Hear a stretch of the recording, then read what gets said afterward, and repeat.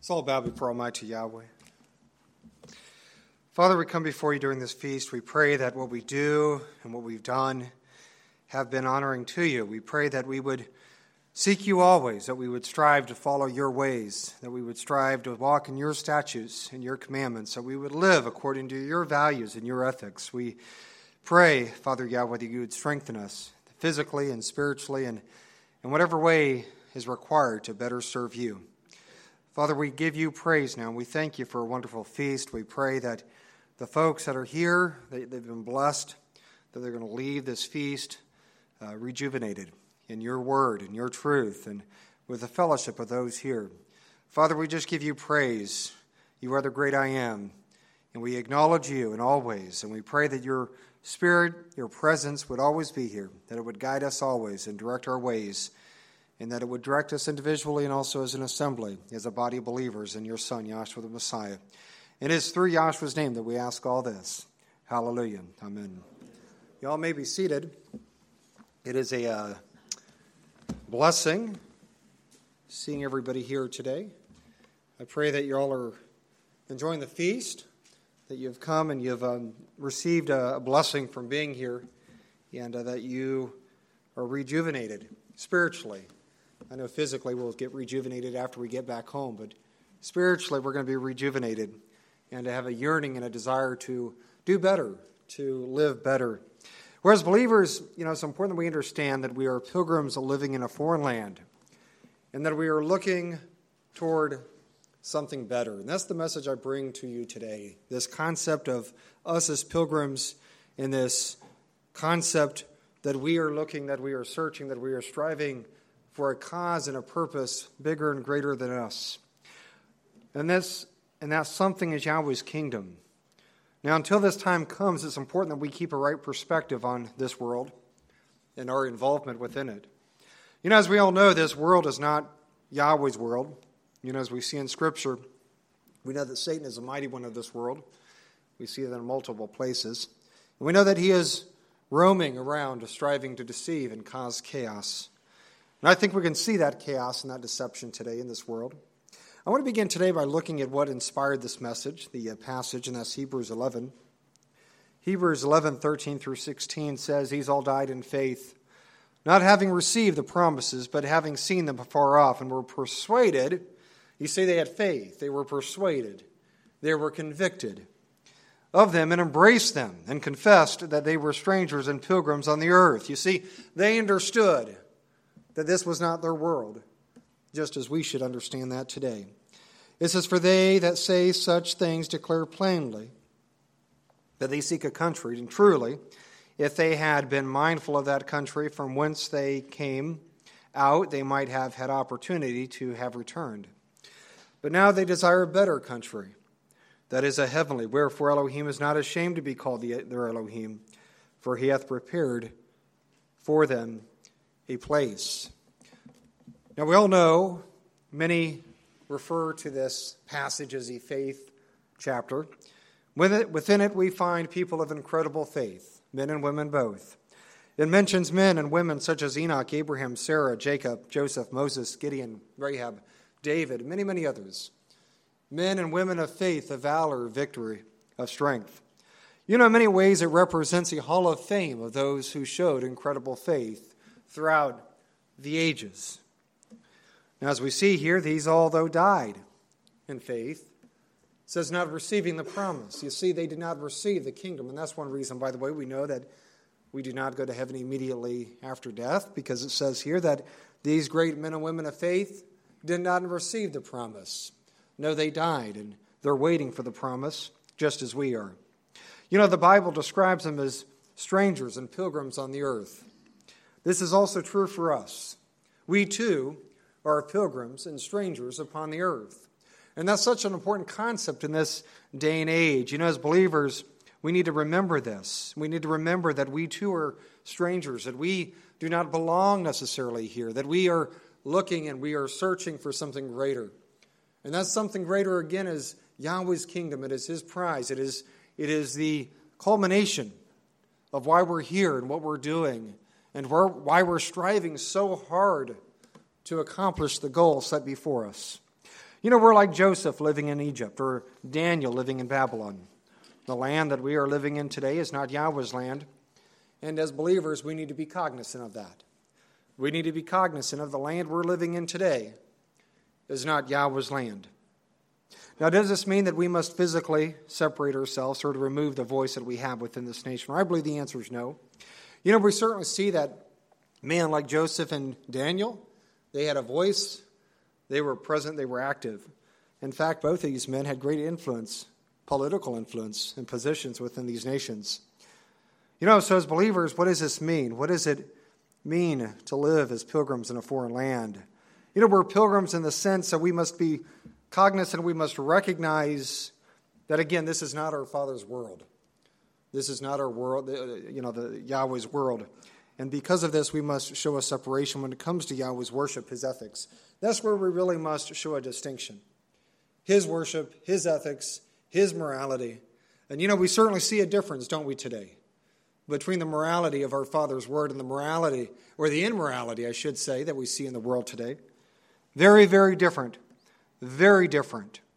And we need to show that separation as His people.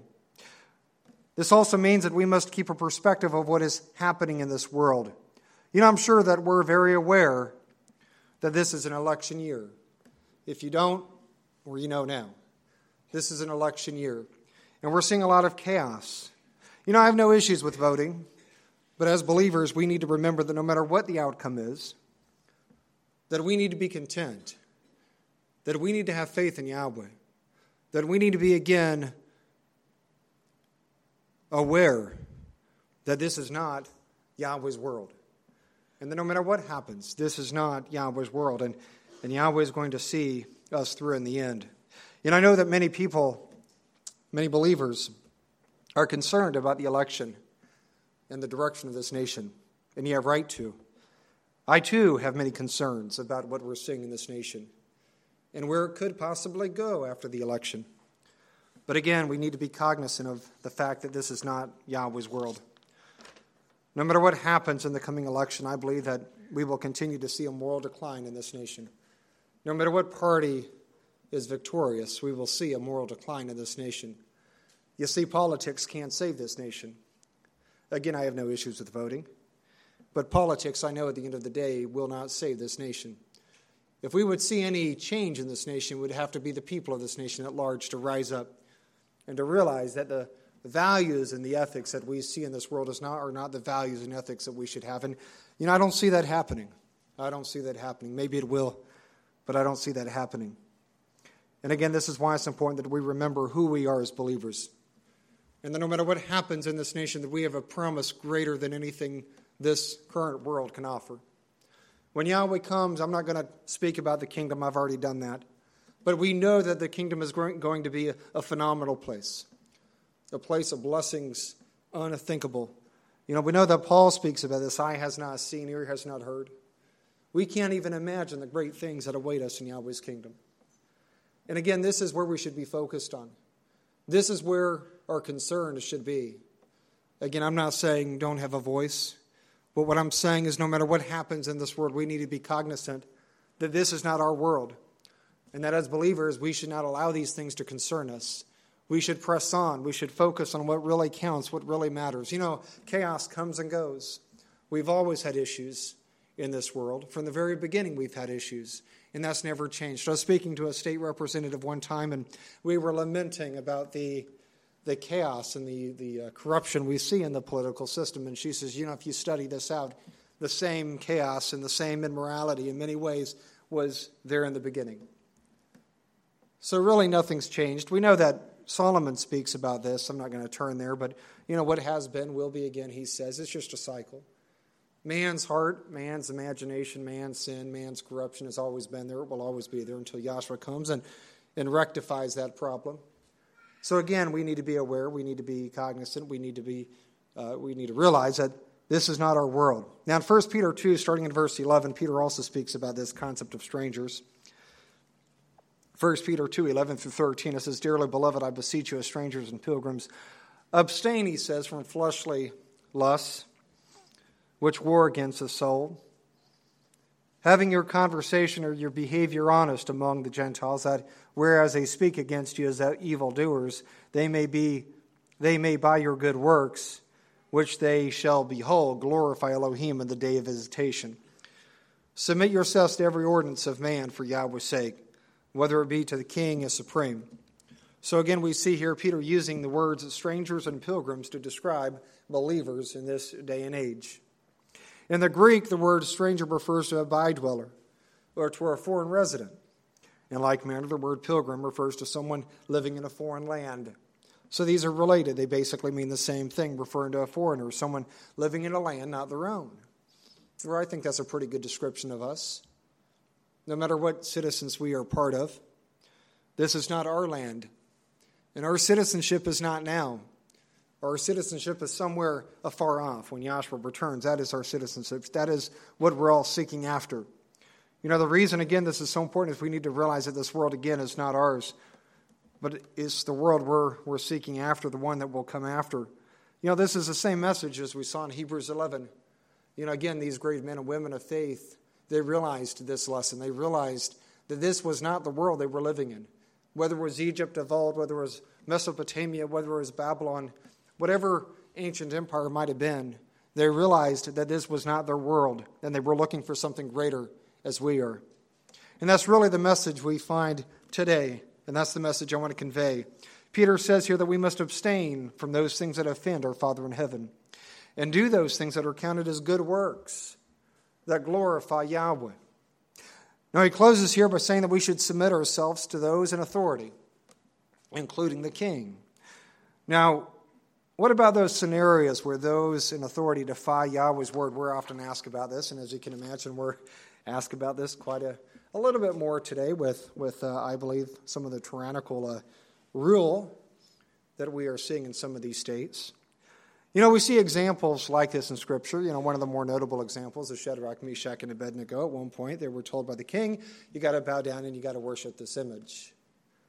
Now, we probably all know the result of that story. They refused.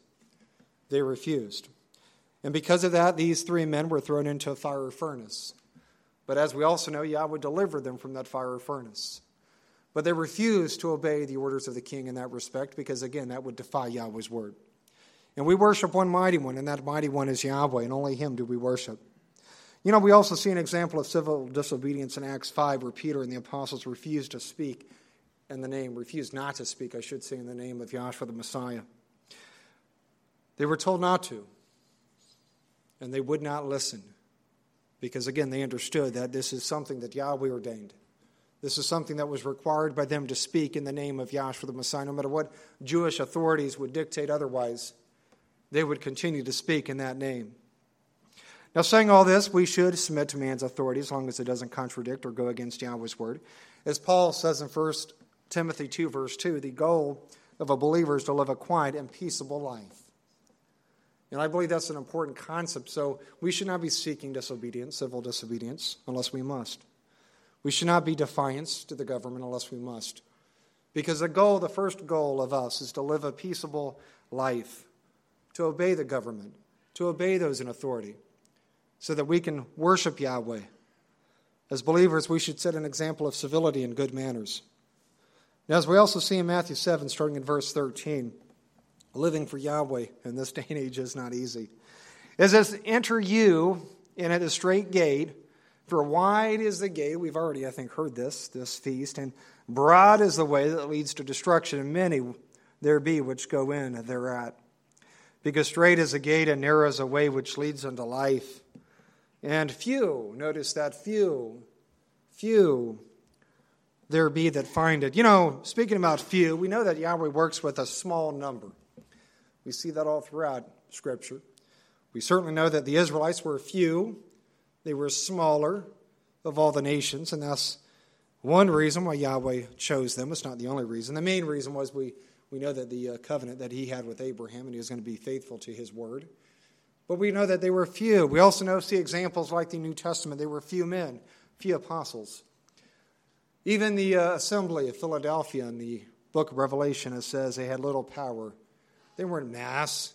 In fact, you know, some people will ask over the years, I've had many people ask, How can you be right and everybody else wrong? I've even had people say, I'm going to go to the Roman church because they're the largest church and they must be right. My response is, when in history of mankind has a majority ever been right? Was it during the days of Noah when only 8 souls were saved? Was it during the Roman Empire when you had a small group of believers? When was it? When in the history of mankind has the majority ever been right? Well, if we consider that, we will understand that the majority has never been right. And the majority will only be right when Yahshua the Messiah is ruling over this earth. Then the majority will be right. But until that point, the majority will never be right. And as believers, we need to stand in boldness, by the way. We should not allow people to intimidate us, to threaten us, to look down upon us because we be few. We need to realize that we have something they don't, and that is the truth. Now, that's not to criticize them, by the way. That's not to look down upon them, but we need to also realize that we worship a mighty one of this universe. We worship a Savior who died and bled for us. And we need to really put our hope in Him, in them, and realize again that we have a strong tower, that we should never be bashful of what we believe in. Yahshua here confirms that Yahweh's truth isn't easy. It's not easy. Now, how do most view the Bible, the Word of Yahweh? Or most view it today as easy, as broad. They really don't want to get too specific. They don't want to really commit. For most believers, the specifics are unimportant, and Yahweh's commandments are unneeded. The majority today are convinced that our Father in heaven simply accepts everything and anything. You see this in these churches who now are accepting homosexuality and these other abominations. I don't know how more clear or clearer Yahweh could have been, or Yahweh could be within the Word about these sins. And yet these ministers somehow read over this, ignore this, even though Yahweh calls it an abomination. The fact is, we find a very different message within His Word. Yahshua states here that the truth is straight and narrow. It's not easy. Yahweh's not all accepting. There's not many paths to salvation. That's another lie and a misnomer. People will say it doesn't matter. We're all going to get there in the end. Where Yahweh shows great compassion and mercy, and I do believe if we're ignorant of His truth that Yahweh is going to show compassion in the end. But if we are deliberately and willfully defying His Word, some people, as I've heard one minister say, they are stupid on purpose. They're willfully ignorant on purpose because they refuse to believe because they know the result of that belief, and that is they must do something. So they are willfully ignorant. Or for those who are stupid on purpose or willfully ignorant, they're going to have to deal with the consequences because they knew something and they chose to ignore that truth. But if somebody is ignorant, truthfully, well, I believe that Yahweh is going to show mercy upon them. But many, many people, they want the broad way today. They want the easy way. They don't want to sacrifice. They don't want to live according to Yahweh's word, to be told what to do and how to live. Or they're going to reap what they sow, as we find within the word. And that's what it says. A man will reap what he sows. If we reap rebellion and sin, we're going to sow death. And that's what Scripture says. That's just the way it is. In Proverbs 14, verse 12, we find an invaluable lesson for today. And this is something that really should hit home for us believers. It says there is a way that seems right to a man, but in the end, it does what? It says it leads to death. We can find many, many examples of this today. Just a few here. Many will say, or it doesn't matter what we call him, what name we use. Doesn't matter what day we worship on. Doesn't matter if we observe days like Easter and Christmas. After all, we're doing it for the family. I know that living together is a sin, but it's a modern age. I know homosexuality is wrong and homosexual marriage is wrong, but who are we to judge? I could go on and on. There's many, many examples of this ideology within the world today. It really doesn't matter what we believe as people. It really doesn't. It doesn't matter what I believe. It doesn't matter what you believe. The only thing that really matters is what Yahweh says within His Word. That is the only thing that really matters. He has defined morality. He has defined truth. It just drives me nuts, these concepts of people like, well, what is truth? And this thought that truth is subjective. No, truth is not subjective. Truth is Yahweh's word. That is truth. Now, we can choose to ignore that definition. We can choose to ignore that fact. And Yahweh's given us all that ability to choose. But He also has warned us of the consequences of that choice. He says here that we're to follow His truth and make a separation to show a difference. This again means that we must fully embrace Him, that we must walk according to His ways and not according to man's ways, not according to our own ideology, our own ways. We see in Mark 8, verse 34 that we must even deny ourselves. Mark chapter 8, 34 through 38 says, "And when He had called the people unto Him with His disciples also, He said unto them, Whoever will come after me, let him deny himself and take up his stake and follow me. For whoso will save his life shall lose it, but whosoever shall find his or lose his life for my sake and the evangels, the same shall save it. For what shall it profit a man if he shall gain the whole world and lose his own soul?" You see, this is how important it is. If we're not doing what is right and sacrificing and submitting ourselves, we may lose our own soul, it says. Or what shall a man give in exchange for a soul? Whatsoever therefore shall be ashamed of me and my words in this idolatrous and sinful generation, and certainly we see the same in our world today, of him shall the Son of Man be ashamed when He comes in the glory of His Father with His holy angels. We see here that if we want to be part of our Savior, then we must do what? It says here that we must deny ourselves and we must humbly follow Him. The word deny here means to deny utterly, to disown. Do we deny ourselves? Do we disown ourselves? Do we always focus on Him first? Now, this doesn't mean that we throw out other responsibilities, but it does mean that we place Yahweh's word first within our lives. As pilgrims in a foreign land, this is our obligation, to pursue Him. That's the one thing all these great men and women of the faith chapter had in common. Yahweh was number one. Yahweh was first. And they conducted themselves according to that principle. They lived according to that principle. They behaved according to that principle. They worshiped according to that principle. That Yahweh was number one, and everything else was secondary. And that's such an important message, to realize that Yahweh should be number one and everything else within our lives is secondary. And if we believe that we are immune or exempt from that, think again. I think we all fall short in that way, don't we? We all fall short. Do we fully deny ourselves? Do we fully disown ourselves? Do we fully submit ourselves to Yahweh's will? Probably not. Probably not.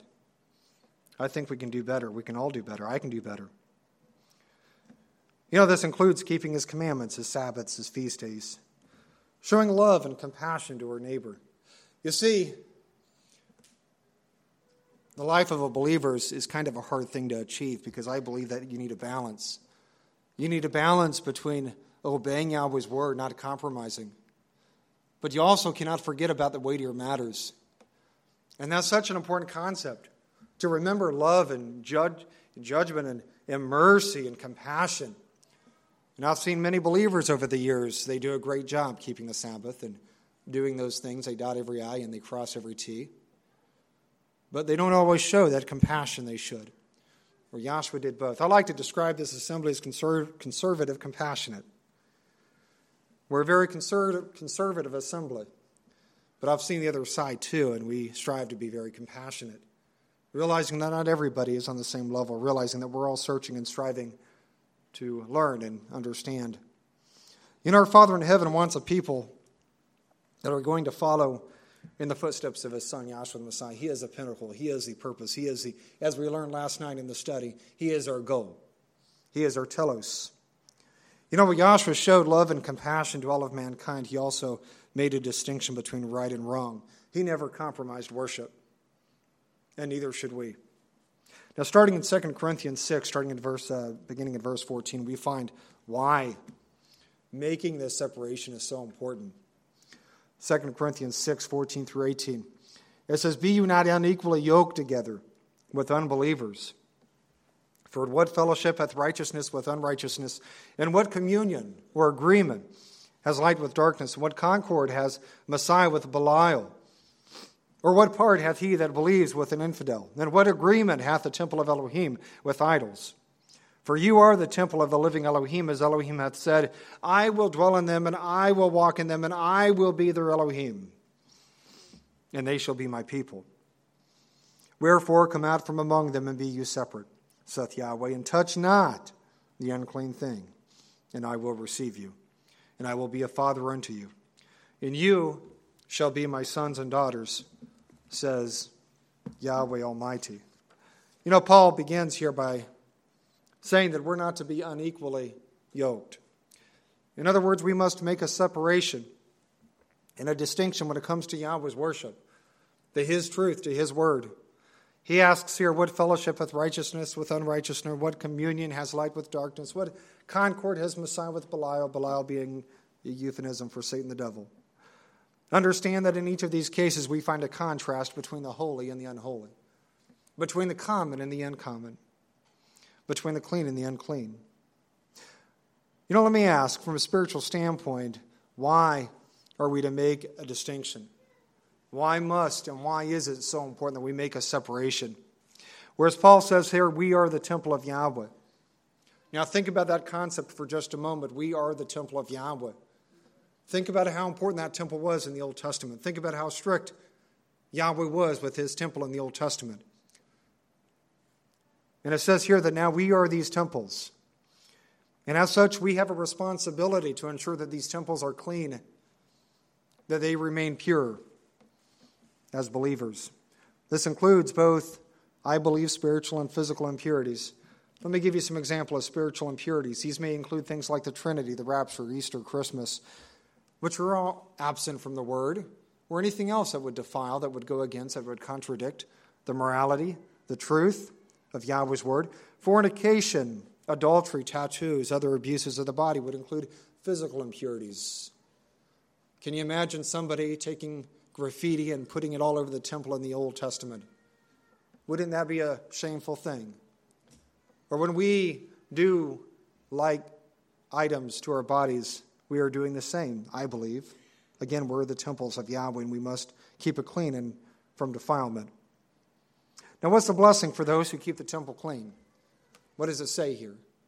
What does Yahweh promise to every believer who maintains that purity? Well, Yahweh says here that He's going to dwell in us, walk in us, and He's going to be our Elohim. And we, in turn, shall be His people. You know, this is a blessing for keeping our temples clean. This is a blessing for following Him first. This is a blessing for making sure that He is our priority. This is a blessing of living a life that reflects His word. This is a blessing that is when we obey and we follow the examples of our Savior, Yahshua the Messiah. This is the result. This is why we're doing what we're doing, so that Yahweh will walk in us and dwell in us, and that we in the end will be His sons and daughters. This is why, again, we're doing what we're doing. You know, another way of viewing this is maintaining versus quenching Yahweh's Spirit. You know, there are some people who don't understand that we can quench the Spirit. We can quench the Spirit. You know, Paul speaks about this. He says, don't quench the Spirit. This is how Yahweh indwells within us. We know this is through the Ruach HaKodesh. This represents Yahweh's essence and power. When we keep our temples clean, His Spirit flows within us. But when we do those things that would offend Him, we begin to quench that Spirit. Now, that's not to say we can't repent. One of the things we know about Yahweh is He is a very benevolent, mighty one. You know, we can see this in so many passages. Psalms 103 is one of my favorite passages. I think I already said that. This feast with Psalms 103, you know, it talks about how He's going to remove our sin as far as east is from the west. He's going to no longer remember our sins. And there's many, many other examples. You know, verse 17 here is a quote from Isaiah 52, verse 11. And Paul says there, come out from among them and be you separate. So again, we must make a separation. We must make a distinction. Again, we are pilgrims in a foreign land. We cannot live like this world. We cannot be like this world. And again, we must be very aware and cognizant that our world, that our focus, that the kingdom we are searching after is not what we have now. This world has nothing to offer. You know, we may be around for 70, 80, maybe more years. But think about the contrast between that time and eternity. Can we even compare those items? Can we compare 90 years, and I'm being very generous, to eternity, to the concept of everlasting life in the kingdom? You know, verse 18 says here, if we do these things, that Yahweh promises again to be a father to us, and we will be his sons and daughters. There's not a greater promise than the one we find here.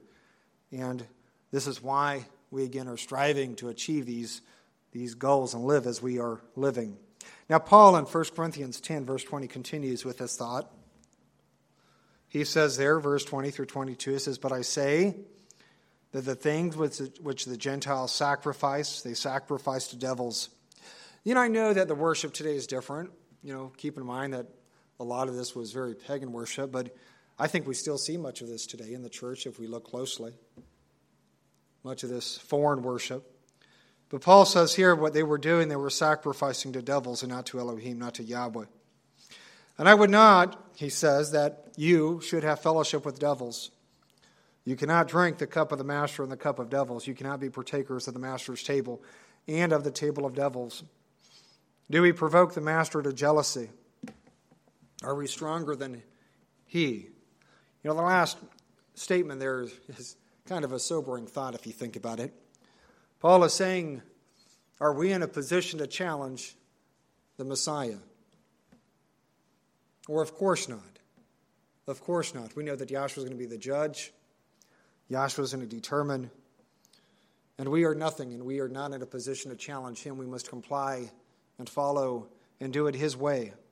You know, when I read this passage, there's a word that comes to mind, and that is syncretism. Most of us are probably familiar with this word.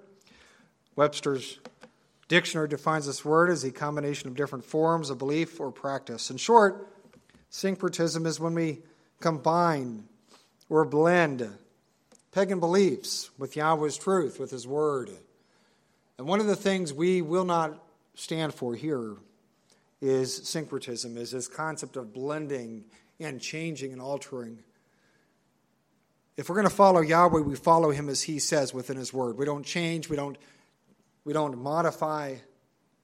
We do as he says to do without deviation. And that's such an important concept. Another lesson we find here is that those things done in this world are not of Yahweh. It says that they are done to devils, or to the evil one is really who they're done to. You know, I believe that many of the beliefs that deviate from Yahweh's truth are the result of Satan's deception. You know, we see in Scripture, Satan wants nothing more than to deceive mankind. And he's free to do such. We know that. And by the way, we as believers are his greatest prize. I can assure you that he rejoices greatly when he's able to pull one of us away. And I see that. I see believers come and go. Believers who come in and they're immersed into Yahshua's name and they get wrapped up into something and they wind up leaving. I've seen believers begin to question Scripture, for instance, and maybe they'll begin with throwing out the Apostle Paul's epistles. And then eventually they throw out the Old or the New Testament. Maybe they go back and they refer to Judaism. Some become agnostic. But that's where these things lead. That's where these items lead. So that's what we should not be doing as believers. Now, 1 Timothy chapter 5, verse 21, Paul admonishes this young minister, along with all others, to remain pure. He says there in 1 Timothy chapter 5, 21 through 22, he says, "I charge thee before Elohim and the Master Yahshua Messiah and the elect angels, that you observe these things without preferring one before another, doing nothing but partiality, laying hands suddenly on no man, neither be partaker of other men's sins. Keep yourself pure. There are several lessons here, several important truths. I want to spend a few moments and expound on each one. The first lesson here is partiality. Partiality. It says we're not to do this. The word partiality comes from the Greek paraklesis. It literally means a leaning towards. That is favoritism. As Yahweh's people, we should avoid, we should refrain from showing favoritism or bias. For example, we should never show favoritism because of someone's status or their wealth. Maybe we know that they're a wealthy person. I've seen that in the faith. They're a wealthy person and everybody just kind of gravitates toward them. Or we're not to do that as believers. We're to treat everybody equally. Doesn't matter how much money you have or may not have. We are all the same, and we all are very valuable to our Father in heaven. He values us all equally. So we should not show partiality. But again, we're not immune to this. I believe that we all have the potential to succumb to these types of injustices. And that's why we need to be aware of these things, to be cognizant of these items, to realize that it does not matter, again, the status, the wealth, who the person might be, prestige. These things are of the world. Yahweh looks upon the heart, and so should we. Believe me when I say that Yahweh's blessings are not based on these items. In fact, I believe that often wealth and things of that nature are often more of a detriment. Now, it doesn't mean everybody wealthy is going to have a difficult time, but we know what our Savior said about those wealthy. Yahshua said for a rich man that it was easier for a camel to go through an eye of a needle than for a rich man to enter into the kingdom. Now, there's different views on this saying. I'm not going to go through those, but the bottom line is hard. It's really, really hard for a rich man to go to make it into the kingdom. And the reason is because when we're wealthy, when we're rich, when we have abundance, it's a distraction. And it often pulls us away from the kingdom. Paul also tells this young minister here not to lay hands quickly on any man. He's referring, I believe, to the ordination of elders, to the ministers. I've been in the ministry for over 20 years, and my experience, the neglect of this command has led to many, many problems within the assemblies. When we do not uphold the standards of Scripture, bad things happen. And it's just amazing. It's really that simple. You don't have to be eloquent with it. When we don't follow Yahweh's word, bad things happen.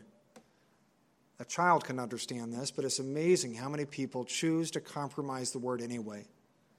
And I can tell you why, because it's easier that way. It's easy to compromise Yahweh's word. And I've seen many ministers over the years in different assemblies compromise the word, because it's easier to compromise instead of addressing and dealing with an issue. But ministers must be willing to do this. They must be willing to set the standard. They must be willing to do those hard things to remain pure and to make sure that the assembly remains pure. So again, we find here that Timothy is told not to lay hands quickly on any man. As I've used this saying, and it's not my saying, but as goes the leadership, so goes the assembly. And that's a very true statement. And that's one reason why it's so important that ministers maintain integrity. And that's why the Bible even says, Paul says that a minister should be blameless. Now, no man's perfect, but they should strive for that position and recognize that they have a very heavy burden upon their shoulders. Now, the last lesson here is this: we cannot partake or share in other people's sins. This is a great reminder for us. This is fundamental of what it means to be a pilgrim living in this world, a pilgrim of Yahweh. You see, we're called to be holy. We're called to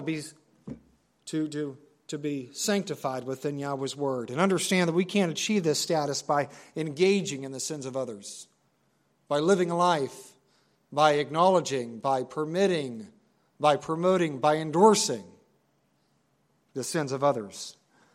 As we've read, we must make a separation, a division, and do those things that are honoring to Him and only Him. Sometimes making this separation requires that we examine those who we call friends. And I think as believers we should be doing this, especially those young believers. And I'm going to speak to the youth, the teens. You need to really be aware of this and ask, those I'm with, those I associate with, are they living the values of Yahweh's Word? But that's also true for us. Are we associating with those who value Yahweh's Word as we do? Do they live morally, decently?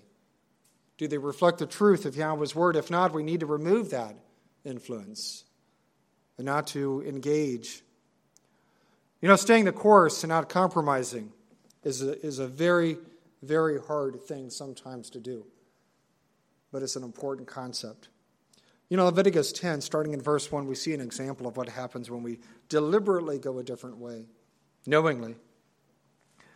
And I'm sure we're probably all familiar with this example. Leviticus 10, 1 through 2, it says, "And Nadab and Abihu, the sons of Aaron, took either of them his censer and put fire therein, and put incense therein, and offered strange fire," it says, "before Yahweh, which he commanded them not. There went out fire from Yahweh and devoured them, and they died before Yahweh." Where in this passage we find the sons of Aaron, Nadab and Abihu. And they transgressed Yahweh's commandments by doing what? By offering strange fire before Yahweh. They were warned not to do this, by the way. Some people say, this seems a bit harsh. Or they were warned about this. We find here that Yahweh consumed them both with fire. Yahweh rained fire down from heaven, and he consumed them. So we find here the fallout for knowingly disobeying Yahweh's word, deliberately disobeying Yahweh's word. They were commanded to make a separation, to show a separation between the holy and the common. And we find here that they deliberately ignored this command. Now, there might have been reasons for this. I'm not going to go into those, because at the end of the day, it really doesn't matter. They deliberately disobeyed Yahweh's command. And they paid a very, very high price for that disobedience. Now, you might ask, how does this relate to me? Whereas Nadab and Abihu were commanded to make a separation and worship, so are we. It is vitally important. I cannot impress upon you enough the importance, the urgency it is to worship Yahweh according to his word without deviation. I've seen more assemblies get into more trouble when we deviate and when we compromise his worship. And it's a very easy thing to do, because it's hard to stay the course. It requires challenges and sacrifice and putting yourselves in positions that are not always comfortable. But we must always show that integrity. Do we find ourselves engaging or participating in activities that Yahweh would not approve of? And again, I'm going to speak again to the youth. I want the youth to pay attention to these words. Do we hang out with those who reflect Yahweh's word? What we watch on TV or the internet or listen to on the radio, is it appropriate? One of the easiest ways to discern whether it's appropriate is to ask, if Yahshua was with me, would I be doing this? It's a real easy gauge. And I think most of us deep down, we know the answer. We know the answer. We know whether or not this is something we would be doing if Yahshua was with us. And I would say for all of us, for every single person in this room, for every person listening, that there are times that we would stop and then we would turn away if Yahshua was with us.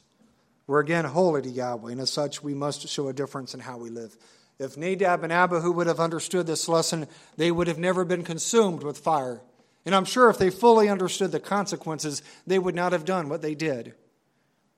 But again, they deliberately broke Yahweh's commandment.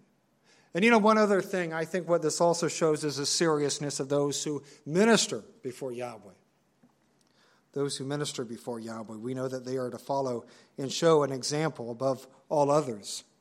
In fact, we know in the book of James, he warns. He says, don't let there be many masters or many ministers, is really what it means, over you.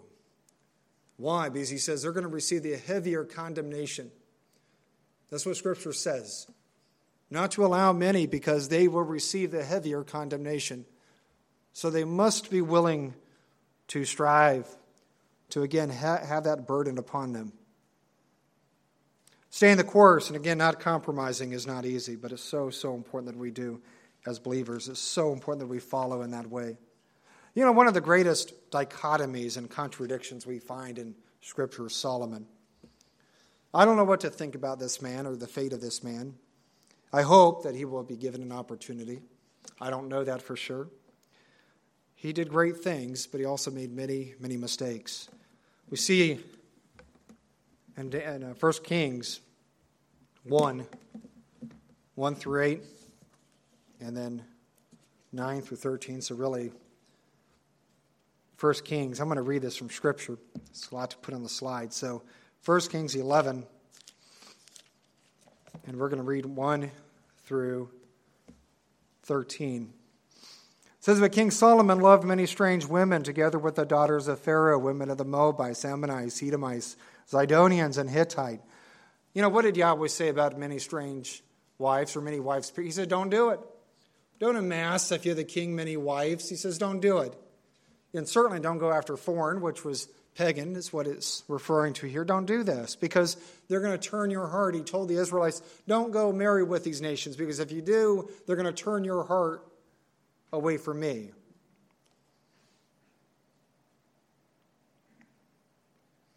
Verse 2, and of the nations concerning which Yahweh said unto the children of Israel, you shall not go in to them, neither shall they come in unto you, for surely they will turn your heart after their mighty ones. Solomon clave unto these in love.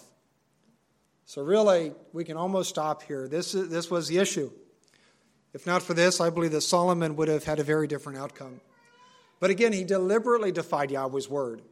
He knew, he understood, and he still deliberately pursued these relationships. And he had 700 wives, princes, and 300 concubines, and his wives turned away his heart. For it came to pass when Solomon was old. Now I want to pause. Solomon was old. I do believe as he aged, he lost his discretion, and he allowed then these foreign wives to influence him. When Solomon was old, that his wives turned away his heart after other mighty ones, and his heart was not perfect with Yahweh his Elohim, as was the heart of David his father. You know, David, just real quickly, just a thought I had. Was David a perfect man? No, David was not a perfect man. David made some egregious mistakes. David made some egregious mistakes. Mistakes that we would never even fathom to make. I mean, the guy committed adultery. The guy committed murder. I mean, just horrible things. And yet it says here that he had the heart of David, or had Yahweh's heart within him. So even though he made egregious mistakes, we find here that he was blessed. Verse 5, it says, for Solomon went after Asherah, the Elohim of the Zidonians, and after Milcom, the abomination of the Ammonites. And Solomon did evil in the sight of Yahweh, and went not fully after Yahweh, as did David his father. Then Solomon built an high place for Chemosh, the abomination of Moab, in the hill that is before Jerusalem, and for Moloch, the abomination of the children of Ammon. You know, I can't even imagine this. I can't even imagine. I mean, here he is in Yahweh's special city, and he's doing these horrible things, these atrocities. It's just almost unthinkable. And likewise did he for all his strange wives, and which burned incense and sacrificed unto their mighty ones. And Yahweh was angry with Solomon, because his heart was turned from Yahweh Elohim of Israel, which had appeared unto him twice, and had commanded him concerning this thing, that he should not go after other mighty ones, but he kept not that which Yahweh commanded. Wherefore Yahweh said unto Solomon, forasmuch as this is done by thee, and thou hast not kept my covenant of my statutes, which I have commanded thee, I will surely rend the kingdom from thee, and I will give it to thy servant, which was Jeroboam. Notwithstanding in thy days, I will do it for David, thy father's sake, but I will rend it out of the hand of your son. So even there, think about that compassion for a moment. Here, Solomon is literally turning this nation into this pagan worship. And even there, Yahweh showed compassion because of David. What an amazing thing when you think about it. The compassion, the mercy, the memory, the willingness to look beyond. I share this with some people, and that is, I believe, in fact, before kids, I'm not sure if I really understood the love of Yahweh. And maybe I still don't. But I think with kids, it's helped me to understand that love between Yahweh and us. I know any parent in this room would do anything for their kids, right? And if our kids are trying, if they are trying to do what is right, even if they are falling miserably short sometimes, we will go that extra mile. We will help them. We will show compassion.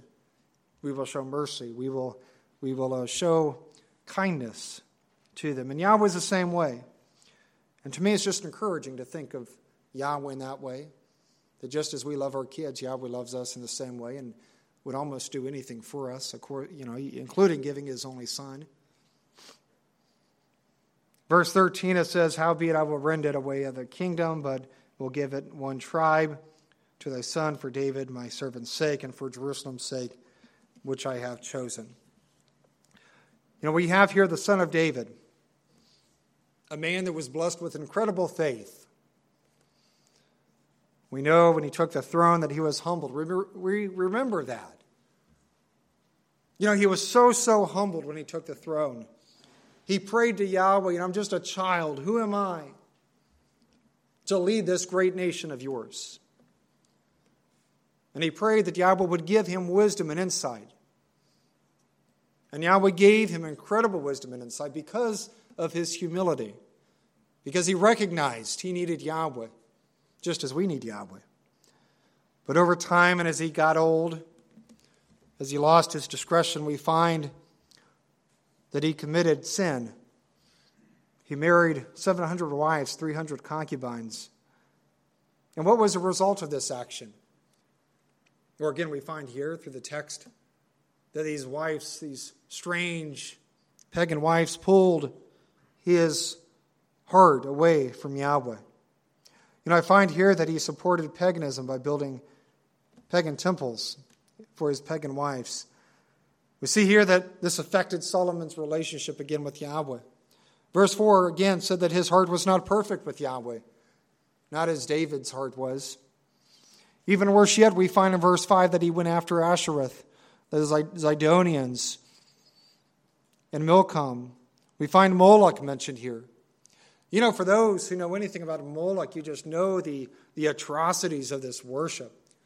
They would offer their children. And there's discrepancies as to how they would do this, but many believe that they would burn them alive. Can you imagine burning your child alive? Such an unthinkable, horrible atrocity. And yet we find that Solomon, at best, permitted this to happen, at best. Not only did Solomon accept this pagan worship in many ways, and in some cases he apparently was guilty of engaging and committing this same form of idolatry.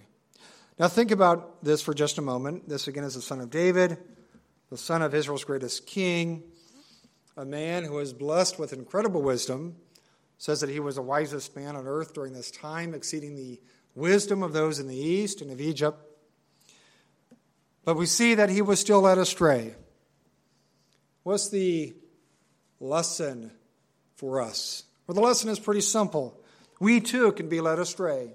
If Solomon can be led astray, I can assure you that everybody in this room, including me, can be led astray.